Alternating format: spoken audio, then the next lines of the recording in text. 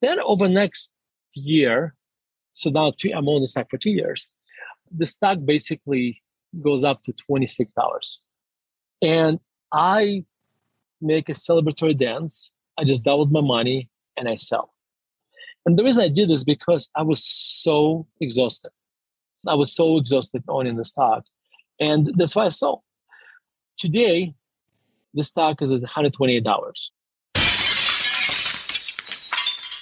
Hello, fellow risk takers, and welcome to my worst investment ever. Stories of loss to keep you winning.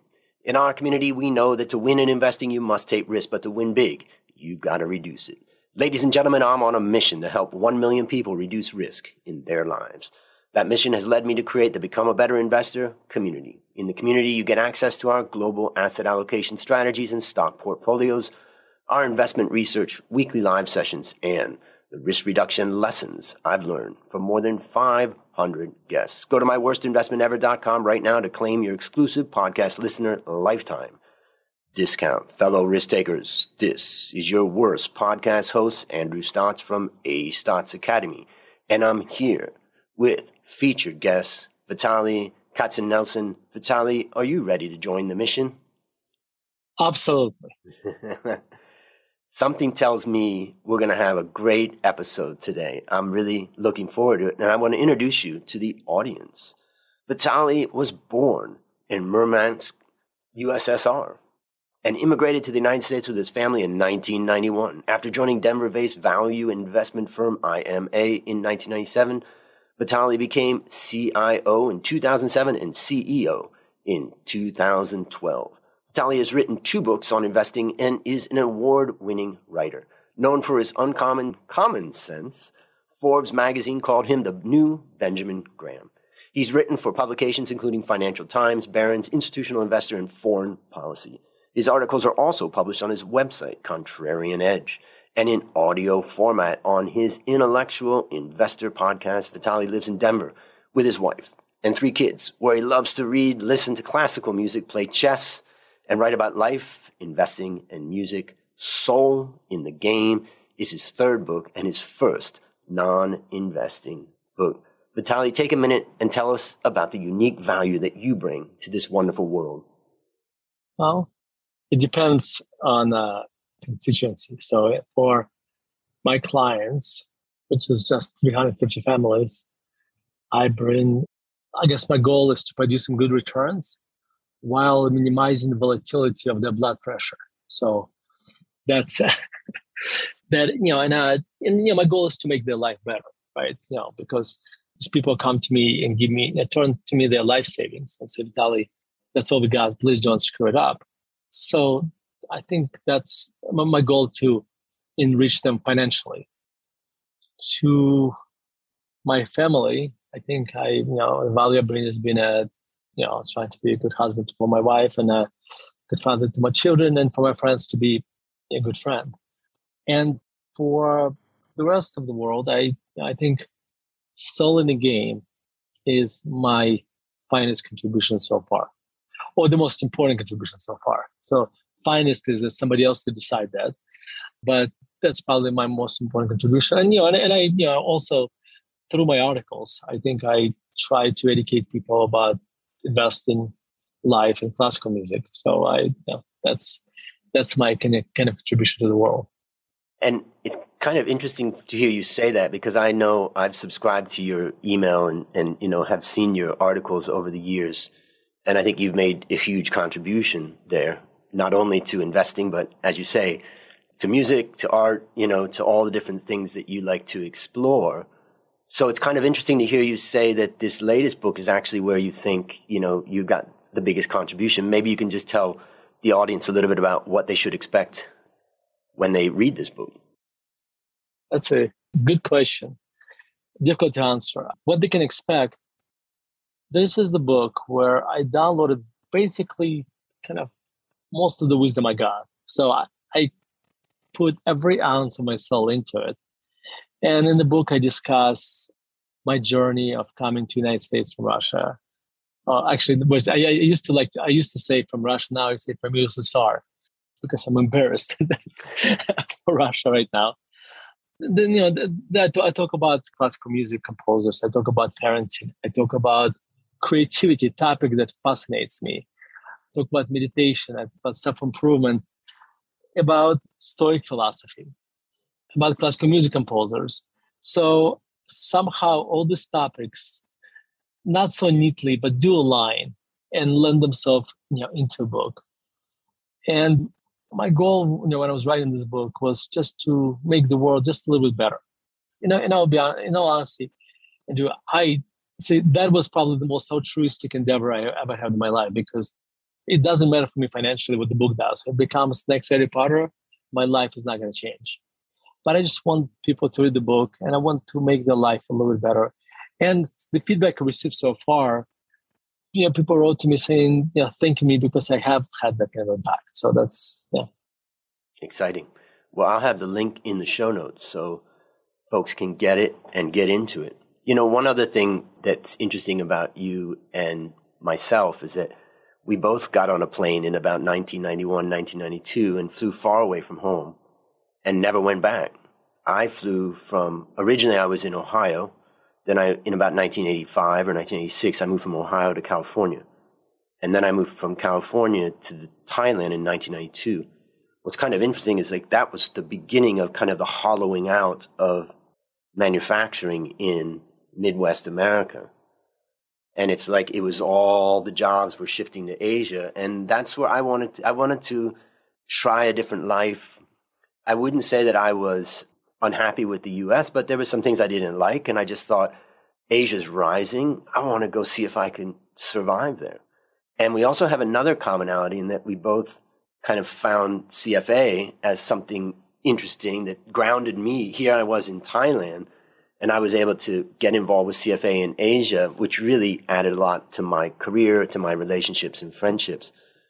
What was it, what has your experience been about making that move, and why did you never go back, or why did you, never go to another state? You went to one place, like I went to Bangkok and I never moved.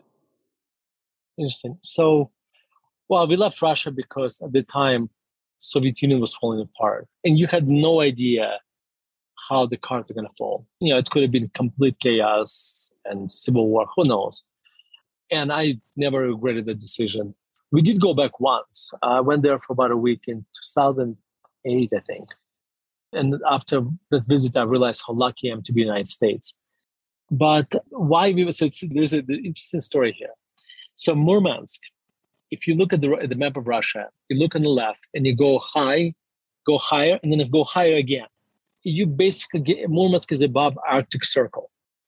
And so during the winter time, there are basically months where you're not going to see much sun at all.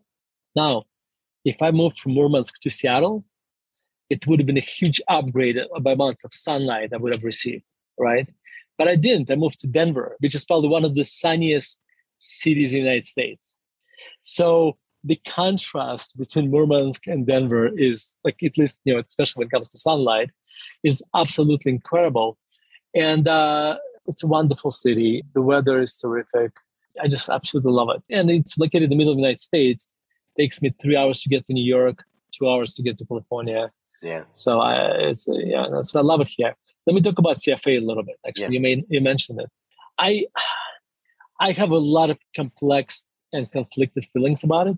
But one thing I realized, CFA is incredibly important if you live outside of the United States, especially if you live outside of the United States.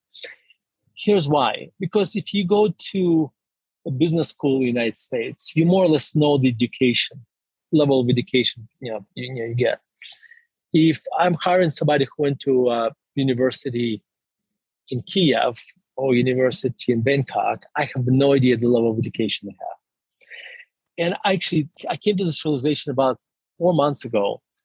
I hired an analyst for my firm in Kiev, and he has a CFA. And I tell you, it's him having a CFA was like very important to me, because I knew exactly what he knew. I knew how much he knows about US GAAP, about European accounting standards, etc. So that made that hiring decision so much easier. That made that hiring decision so much easier anyway. So just that's my biggest problem with CFA. I think they spend too much time on modern portfolio theory, or at least they used to when I took it. And I would argue studying ethics is important. It's very important, don't get me wrong, but it should not be 15, 20% of the curriculum. That's my, so I have my own beef with them. But again, if you live outside of the United States, it becomes a very important designation. It's a great point. I would argue that the ethics actually becomes more important as you look outside the United States also. And maybe you're right. Yeah.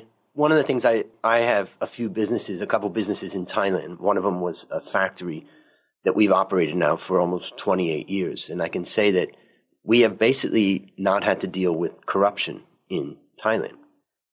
And that's pretty rare. I mean, if you think about, I don't know, if I went to Russia and started a factory, I could imagine. If I went to China and started a factory, if I went to Indonesia, I may have to deal with corruption. But Thailand is pretty impressive in the sense that we haven't had to deal much with corruption.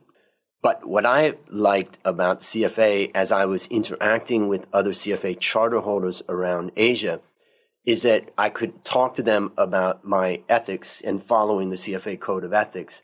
And that just meant that, I knew that they were trained to a certain level of ethics, that they're not going to try to play some game or something like that. And it kind of made the discussions about business a lot easier for me. And so that part, I think, there is some value to that. Oh, absolutely. And my issue is too much how on the much exam. of your study. Yeah, no, I think that's right. I think that's exactly right. And I think they make it, it doesn't matter. But the bottom line, I think it's important to get me wrong, but I think the amount of it was too much. That's it. Yeah. So maybe I just have one other question about your style of investing. It's value style of investing. How do you handle the time periods when value underperforms? Does that change the way that you invest, or is your investment style value but actually has other components to it? Or how did that work? I don't know, over the last 10 years or 15 years when value had some periods of time where it really struggled. Well, I don't change my stripes, when they're not popular, when things are not popular. But I think what value investing means is misunderstood. For a lot of people, value investing means is just buying statistically cheap stocks. I would argue if you just do that, then you need an IQ you need an education level of a 9-year-old, because all you need to do is to count to 10. Just buy any stock that has a PE less of 10, and then you become a value investor, based on that line of thinking. No, I think value investing is a lot more than that. It's philosophy, and I would rather not go into it because I wrote this great essay, The 6 Commandments of Value Investing, and people can download it. It's absolutely free on 6commandments.com, where I just basically talk about a philosophy. So value investing is a lot more than just kind of a recipe of buying stocks that trade less, 1 times book value less or 10 times earnings less. It's really a philosophy, and you make adjustments. Certainly, I made adjustments that would fit my thinking about businesses, etc. And you look at my portfolio, some of the stocks I own would look like value stocks that you would expect to see. Some of my stocks look that you would not expect to see in a kind of traditional value manager. And the only difference is that I think both kinds of companies are undervalued. It's just some of the companies I'm looking at the earnings, not that just lie in front of me, right? Staring me in the face, right? Earnings are 4 or 5 years out. And based on those earnings, those companies are undervalued. I'll put a link in the show notes to that piece that you just mentioned to make sure that anybody that wants to read it, they can get access to it here. So, well, now it's time to share your worst investment ever. And since no one goes into their worst investment thinking it will be, tell us a bit about the circumstances leading up to it, and then tell us your story. Yeah. So when you think about worst investment, people think about the stock, typically, you buy a stock, it declines, you lose a lot of money. That's your worst investment. But the thing is, think about this for a second. If I buy a stock and declines, the most I can lose is 100% if you don't use leverage, right? And I never use leverage, and I think most people should not use leverage. Okay, so the most I can lose is 100%. But my worst investment actually where I lost 300%. Okay. So how do you lose 300%? Well, I'll tell you how. I probably 400%. So there was a company called EA, Electronic Arts, and I bought them in 2012. And if you've been reading articles for a while, it depends how long you've been on my list. I've been writing about it, Electronic Arts, because in 2012, when I was buying it, it was named by Consumerist Magazine as the worst company ever. Like, just you have to understand when I say this, 2 years in a row, the company, like 2 years before that, the BP, after the spill, was named the worst company of the year. And I think a few years before, Philip Morris and one of those companies was Altria was named the worst company. So Electronic Arts made this list 2 years in a row, and Electronic Arts makes video games, right? And I think when I was buying it, they had a SimCity game that has some issues. I vaguely remember the details, but they had some SimCity that has some issues. They spent $500 million, $500 million on a Star Wars game, which basically flopped. And there was let me tell you why they actually made it on the cover of the magazine. They made a game where no matter what you do, no matter how you play, you lose. People were outraged about it. Like they really had to try hard to kind of piss off the consumers. Did they announce that, or that just was inevitable that you never could win? I think people just figured it out. Like no matter what you do, you can't win. Which is almost like anti-American because the whole optimism has been completely squashed. There's no hope. So anyway, no hope, absolutely no hope. But my insight when I was buying the stock was, you have to remember, this is 10 years ago. This is where a couple of things were happening. Number one, there was a transition from people buying games at the store to downloading games. So instead of going to Best Buy to buy a disc or a DVD, you actually went to the website and downloaded, number one. Number two, smartphones became a very important market for video games. I remember making this, like, let me give you this analogy. Okay. Like before smartphones, most people who played video games, especially in handheld devices, were children. Because can you imagine going to your dentist office and while you went in for your appointment, you're sitting on the Game Boy and playing video games? You would just look ridiculous, right? Completely ridiculous. Now, when you have a smartphone and you're playing video games, nobody cares because they became an acceptable behavior. So and obviously adults have a lot more money than kids do, right? So there's huge, and EA had a huge IP, a huge amount of IP. They had a lot of video games. They had a lot of fans, despite a few things that happened to them in the previous few years.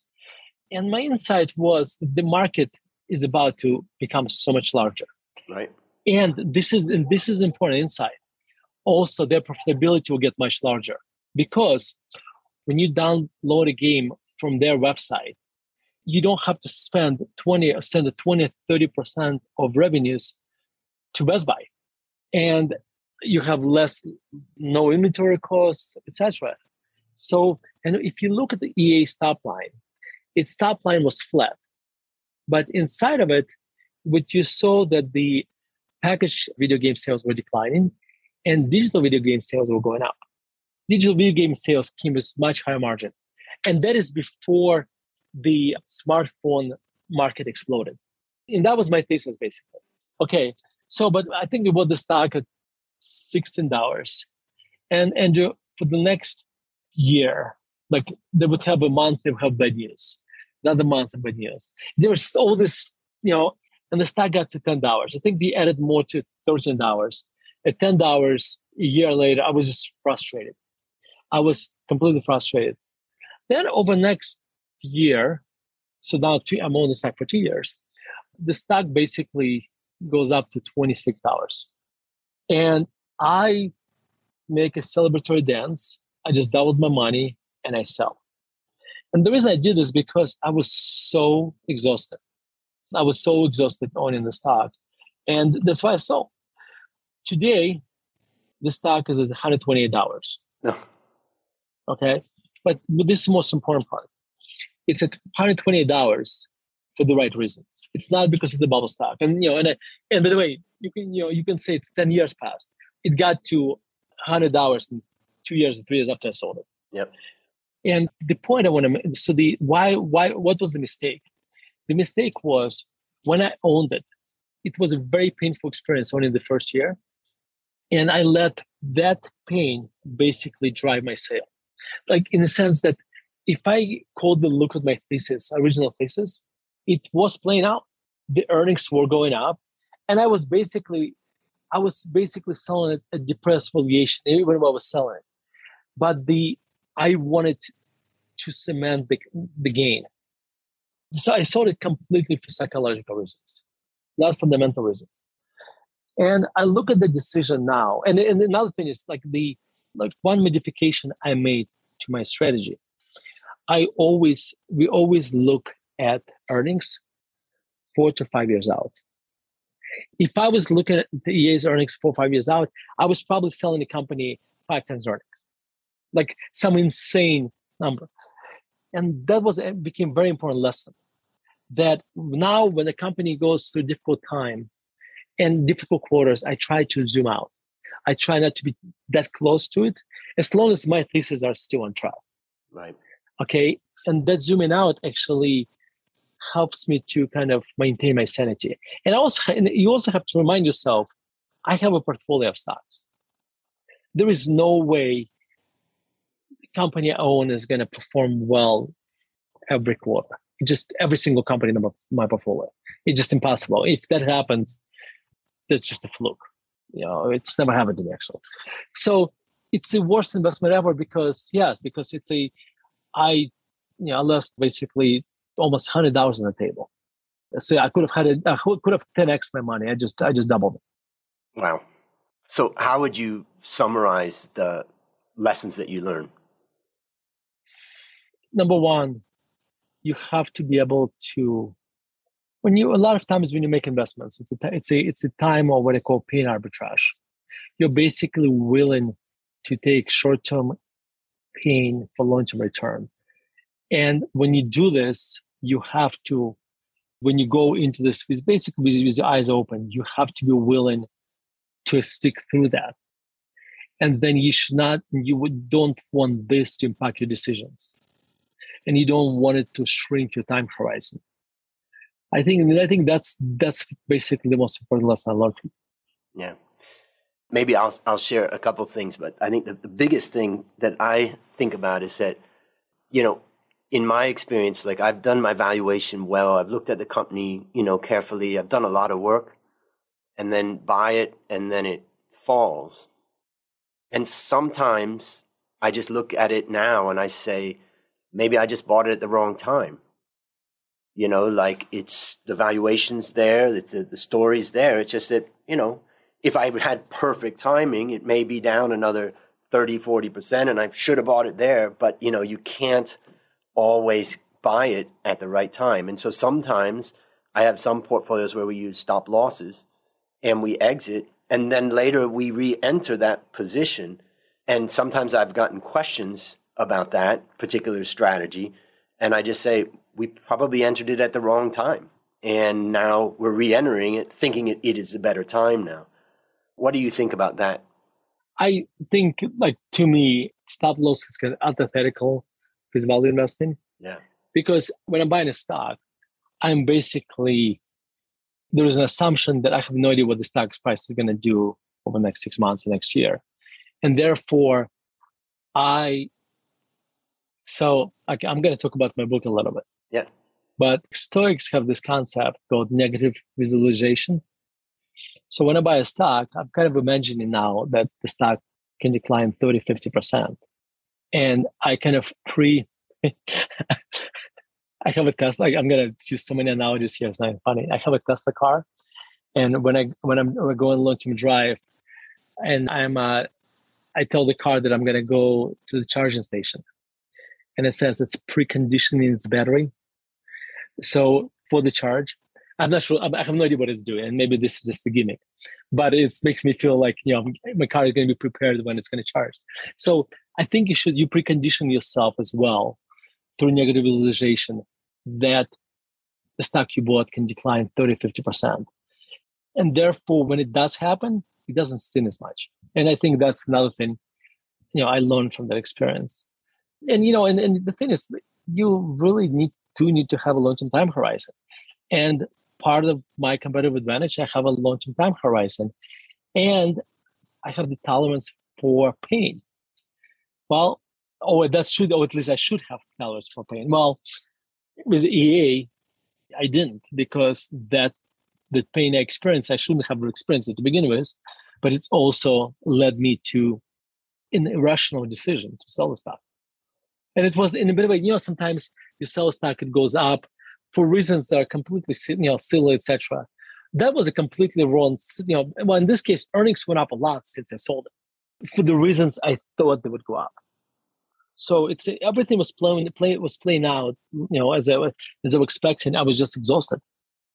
Yeah, it's amazing how emotion, can even get the best people down who really know the fundamentals. So I think that's a lesson for the listeners and the viewers, is that, you really got to think about those emotional things. And as Vitaly said, I think imagining that I need to understand that this stock could fall by 50%. Why am I owning this thing? I should see that as an opportunity, as something, this is the opportunity. And I guess that. And I think another thing is that looking at stocks in the portfolio context is very important. Just realize this is one of 25 stocks I own. And once you look at this, you got to be careful that not to stop doing research and not to become indifferent. But at least but I think at least when you look at it from kind of in a portfolio context, you realize, okay, this is, I'm going to be as rational as possible. This is one of 20 stocks I own. I think 25 stocks I own. And I think that's going to help you to kind of maintain your sanity. Yep. That's a great point. So based on what you learned from this story and what you continue to learn, what one action would you recommend our listeners take to avoid suffering the same fate? Write down your thesis. Zoom out in the short term if this thesis is struck in long term. When you make sell decisions, look at what do you think the company's earnings power is 3, 4, 5 years out. Great lessons. So what's a resource that you'd recommend for our listeners? I'm assuming it's Soul in the Game, but is there any other resource besides that? Well, I listen to a lot of podcasts. And I listen to podcasts about classical music, about investing, about politics, about macroeconomics. So I think podcasts I probably spend about 1 or 2 hours a day listening to podcasts, which is almost like I start to read a little bit less than before, because I think some of the time we now allocate to podcasts. That's so much value in podcasts out there. I mean, I was just listening to your TIP interview, and so much value available, and it's free. It's amazing. And I think back to when I moved to Thailand. I started as an analyst in 1993. That kind of information just wasn't. I had to, every time Absolutely. I left Thailand, I went to bookstores and I carried suitcases of books back to try to figure out what the heck is, what am I doing? And nowadays, it's just amazing how available it all is. Absolutely. All right, last question. What's your number one goal for the next 12 months? My number one goal for the next 12 months, let me see. I don't set annual goals. I set daily goals. Because when we kind of make this New Year resolutions, usually, and at the end of January or early February, we forget about them. So I just wake up every day and I kind of live every day if it was my last day. And so that's, so I just, my daily goal is I want to be kind to other people and just, have a healthy day, happy day, and just, be creative. And right now I'm talking to you, there's my daughter right there, and she's making very funny faces. Yeah. Dad, come on, let's go. Let's eat. Let's do this. Let's play. That's right. Yeah, that's the happiness of my life. There's the joy. So, well, my daily goal was to have a good interview with you, and I think we've accomplished that. And listeners, There you have it, another story of loss to keep you winning. If you haven't yet joined the Become a Better Investor community, just go to myworstinvestmentever.com right now to claim your lifetime discount. As we conclude, Vitaly, I want to thank you again for joining our mission, and on behalf of A Stotz Academy, I hereby award you alumni status for turning your worst investment ever into your best teaching moment. Do you have any parting words for the audience?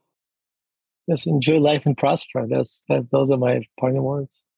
Wonderful words. And that's a wrap on another great story to help us create, grow, and protect our wealth. Fellow risk takers, let's celebrate that today we added one more person to our mission to help 1 million people reduce risk in their lives. This is your worst podcast host, Andrew Stotz, saying, I'll see you on the upside.